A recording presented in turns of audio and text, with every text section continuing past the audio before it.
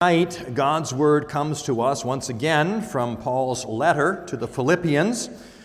We're going to be looking at chapter 1 this evening. We're going to begin our reading at verse 12 and read through the end of the chapter. Our focus tonight will be on the last part of verse 18 through the end of the chapter. Philippians chapter 1, beginning at verse 12. What we hear now is God's Word. I want you to know, brothers, that what has happened to me has really served to advance the gospel, so that it has become known throughout the whole imperial guard and to all the rest that my imprisonment is for Christ. And most of the brothers, having become confident in the Lord by my imprisonment, are much more bold to speak the word without fear. Some, indeed, preach Christ from envy and rivalry, but others from goodwill. The latter do it out of love, knowing that I am put here for the defense of the gospel. The former proclaim Christ out of selfish ambition, not sincerely, but thinking to afflict me in my imprisonment. What then? Only that in every way, whether in pretense or in truth, Christ is proclaimed, and in that I rejoice. Yes, I will rejoice, for I know that through your prayers and the help of the Spirit of Jesus Christ, this will turn out for my deliverance, as it is my eager expectation and hope that I will not be at all ashamed, but that with full courage, now as always, Christ will be honored in my body, whether by life or by death. For to me, to live is Christ, and to die is gain. If I am to live in the flesh, that means fruitful labor for me. Yet which I shall choose, I cannot tell. I am hard pressed between the two. My desire is to depart and to be with Christ, for that is far better. But to remain in the flesh is more necessary on your account. Convinced of this, I know that I will remain and continue with you all for your progress and joy in the faith, so that in me you may have ample cause to glory in Christ Jesus because of my coming to you again. Only let your manner of life be worthy of the gospel of Christ, so that whether I come and see you or am absent, I may hear of you that you are standing firm in one spirit, with one mind, striving side by side for the faith of the gospel, and not frightened in anything by your opponents. This is a clear sign to them of their destruction, but of your salvation, and that from God. For it has been granted to you that for the sake of Christ, you should not only believe in him, but also suffer for his sake, engaged in the same conflict that you saw I had, and now hear that I still have. Here we end the reading of God's holy word. Well, as we have been studying this letter, we have seen that Paul, at the beginning of the body of the letter, beginning at verse 12, wants to talk about the most important things to him. I want you to know, brothers, that what has happened to me has really served to advance the gospel. For Paul, that was fundamental. Everything took second place to the advancement of the gospel, others hearing the word of Jesus Christ. He says it's affected those around him. It's affected the guards. They knew he was in prison for the sake of Christ. It emboldened the brothers to become even more confident in their preaching. And he says, even though some would preach out of envy or rivalry, what then? Only that in every way, whether in pretense or in truth, Christ is proclaimed, and in that I rejoice. Christ is proclaimed. That was fundamental and most important to the Apostle Paul. He puts that right up front in his letter. And now we're going to look at another thing that is of central importance to him. Not only that Christ is proclaimed, but also that Christ is honored. We might put it this way, not only concerned about what we say about Christ, but about how we live for Christ. That these two things go together in perfect harmony. Paul's number one concern, that Christ is proclaimed. But Paul's second concern, that Christ is honored in his life as he is imprisoned for the sake of the gospel, in their life as they are concerned about him, and certainly in our life as well. That Christ be honored in our lives. Paul says, "Yes, and I will rejoice. For I know that through your prayers and the help of the Spirit of Jesus Christ, this will turn out for my deliverance." Paul is encouraged by the church. He's encouraged by the Philippians, knowing that they are praying for him. That prayer encourages him. Notice, he doesn't say this: "I notice there's really nothing you can do for me, so all you can do is pray." I sometimes think we look at prayer as almost a last resort. We look at prayer and minimize its significance and its power. Oh, I would help you if I could, but I can't, so all I can do is pray. To minimize the significance and the power of that prayer. Paul says, no, I know that through your prayers and with the help of the Spirit, this is going to turn out for my deliverance. You are praying for me, and God is listening to the prayers you are offering. Through the help of the Spirit of Jesus Christ, I am being encouraged, I am being strengthened, knowing that you are doing all that you can at this point. And that Holy Spirit of God is caring for me, is comforting me, is remaining with me. And I know that whatever happens, this will turn out for my deliverance. Paul is encouraged by the prayers of God's people, because God is faithful to hear those prayers. God knows what is best, and God will answer in the best way possible, but he uses the means of the prayers of his people to bring encouragement to the Apostle Paul. I'm encouraged, Paul says. I will rejoice, for I know that through your prayers and the help of the Spirit of Jesus Christ, this will turn out for my deliverance. Paul goes on to say, "As it is my eager expectation and hope that I will not be at all ashamed."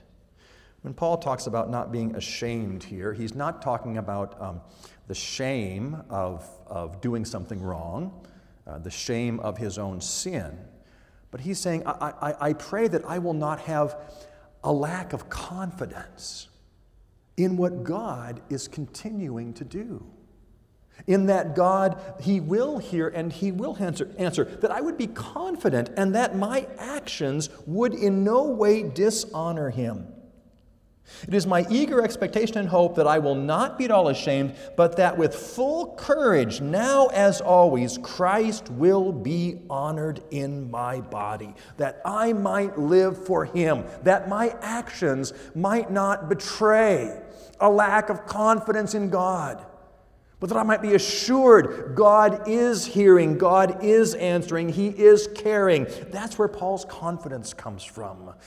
That God is the God who is acting, and Paul says that I might not do anything to diminish the power of Christ or to have Christ not be honored by the actions in my life, whether that is in my life or in my death. He says in verse 21, "For to me, to live is Christ." That was Paul's joy. To live in the light of the love of God through Jesus Christ. Paul Paul, who knew the darkness of sin. Paul, who was one who was opposed to the church and then arrested by God's glorious grace and loved to dwell in that grace, to think about that grace and to live in the light of that grace. For me, to live is Christ, that Christ might be honored. And if I live that way, he says, that will also be a blessing for you. Look at verse 22. If I am to live in the flesh, that means fruitful labor for me. Labor in other churches and labor on behalf of the Philippians. Paul would continue to do the work God had given him to do. Verse 24. But to remain in the flesh is more necessary on your account. Convinced of this, I know that I will remain and continue with you all for your progress and joy in the faith, so that in me you may have ample cause to glory in Christ Jesus because of my coming to you again. That in my life you might have reason to give glory to God as you see him work his perfect ways out for me. Paul says, whether in my life or in my death.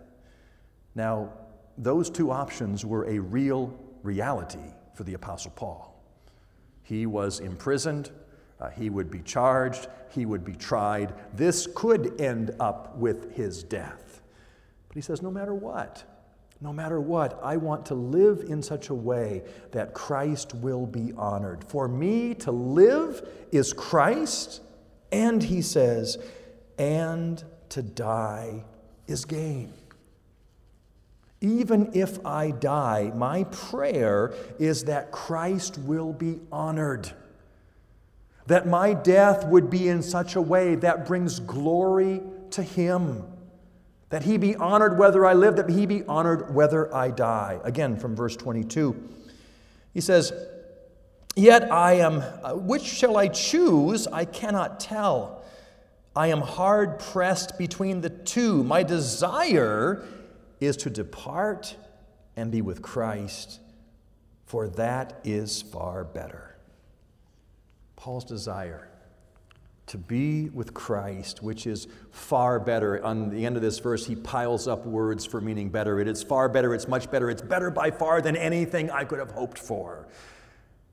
That even in my death, if that is the case, that Christ might be honored. Paul's confidence is that God will continue to be with him, whether in life or in death, and whichever God chooses. That Jesus Christ might not only be proclaimed through the Apostle Paul, but that Jesus Christ might be honored in the life of the Apostle Paul. That his words and his deeds might match each other perfectly. Christ was all that mattered to Paul. He writes this letter to give them encouragement as well. He tells them what his desire is. Better to be away with Christ, but it's even better than that to be here and to go with ongoing fruitful service. He tells them his desire for himself. And now he goes on to give them instruction. How should they live their lives? From verse 27. Only let your manner of life be worthy of the gospel of Christ. Paul says, I know how I want to live. I want to live in such a way that if God allows me to continue living, it will be to honor Christ. And if he has me die, that will be to the honor of Christ. But you too, he says. You too, as a church, have to be aware of that. Only let your manner of life be worthy of the gospel of Christ.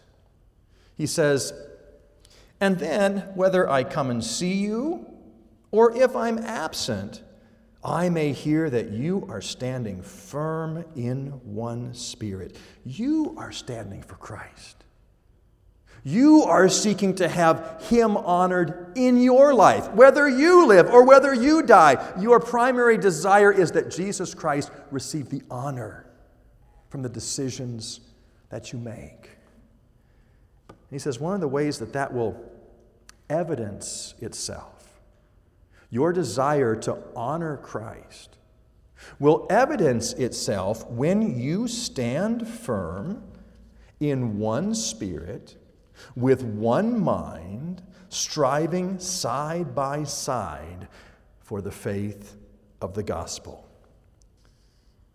You will evidence this desire to have Christ honored when you live together as a body of believers. When you stand side by side for the faith of the gospel. When you live your life in the context of the Christian church. When you don't stand off alone by yourself, but you are part of the body. That's part of the blessedness of belonging to the church. There is a joy that we have in standing side by side for the faith of the gospel.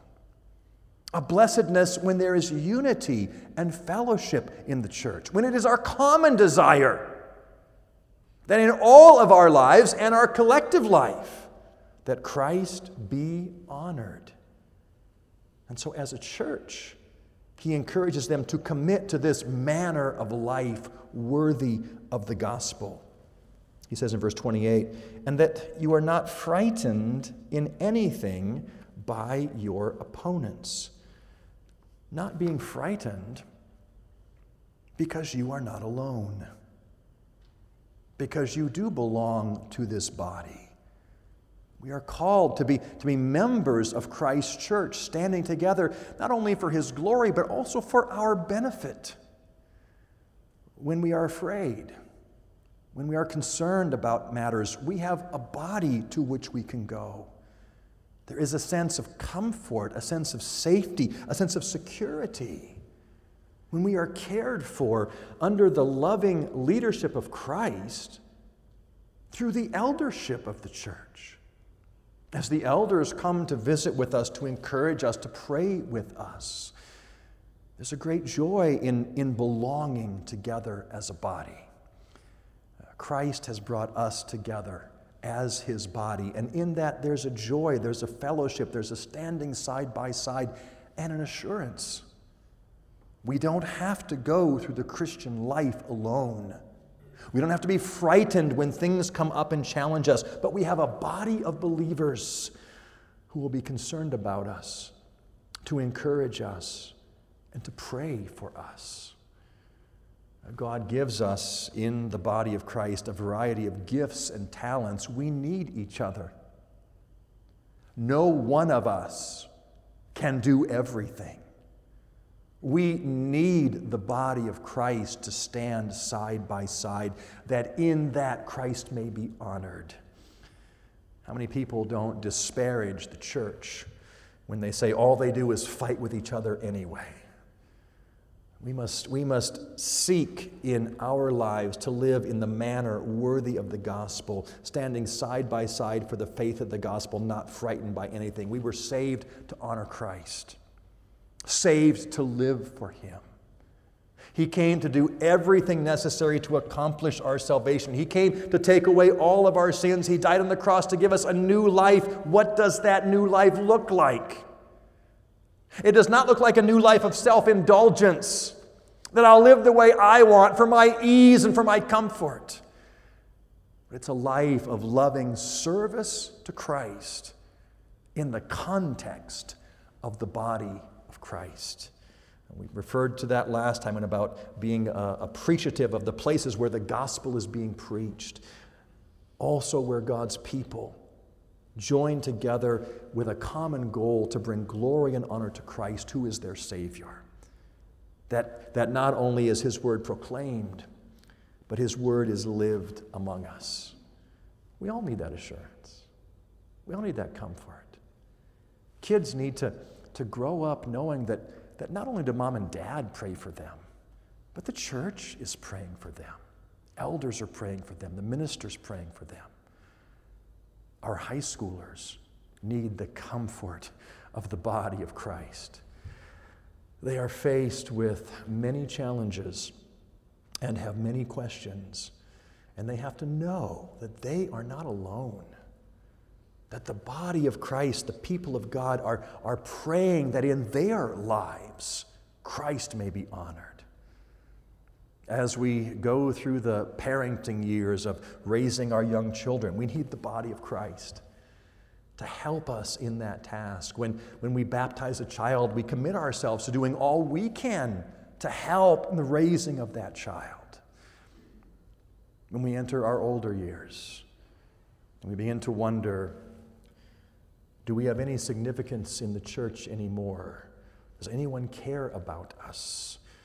We need to know we have a body who loves us and is concerned about us, even as senior saints, that we might continue, that Christ would be honored in our lives. This is the blessing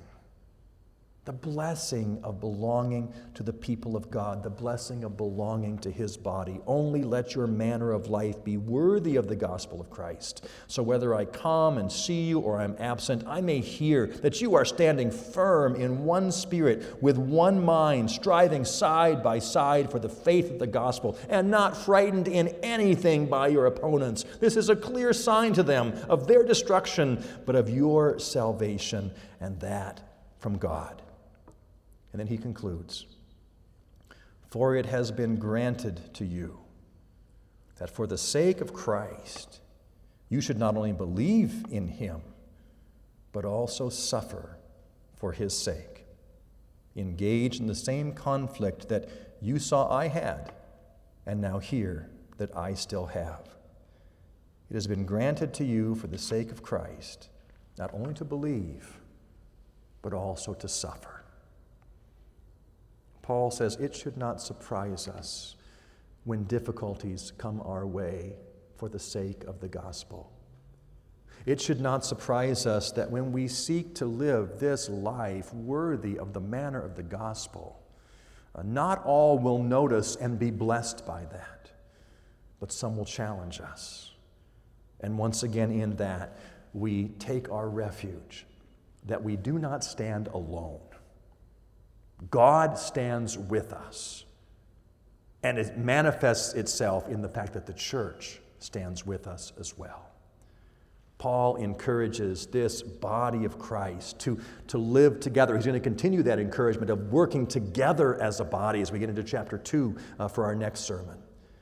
But he reminds us that what is most important is that in our life as individuals, in our life as a body of believers, Christ is proclaimed. His word continues to go out.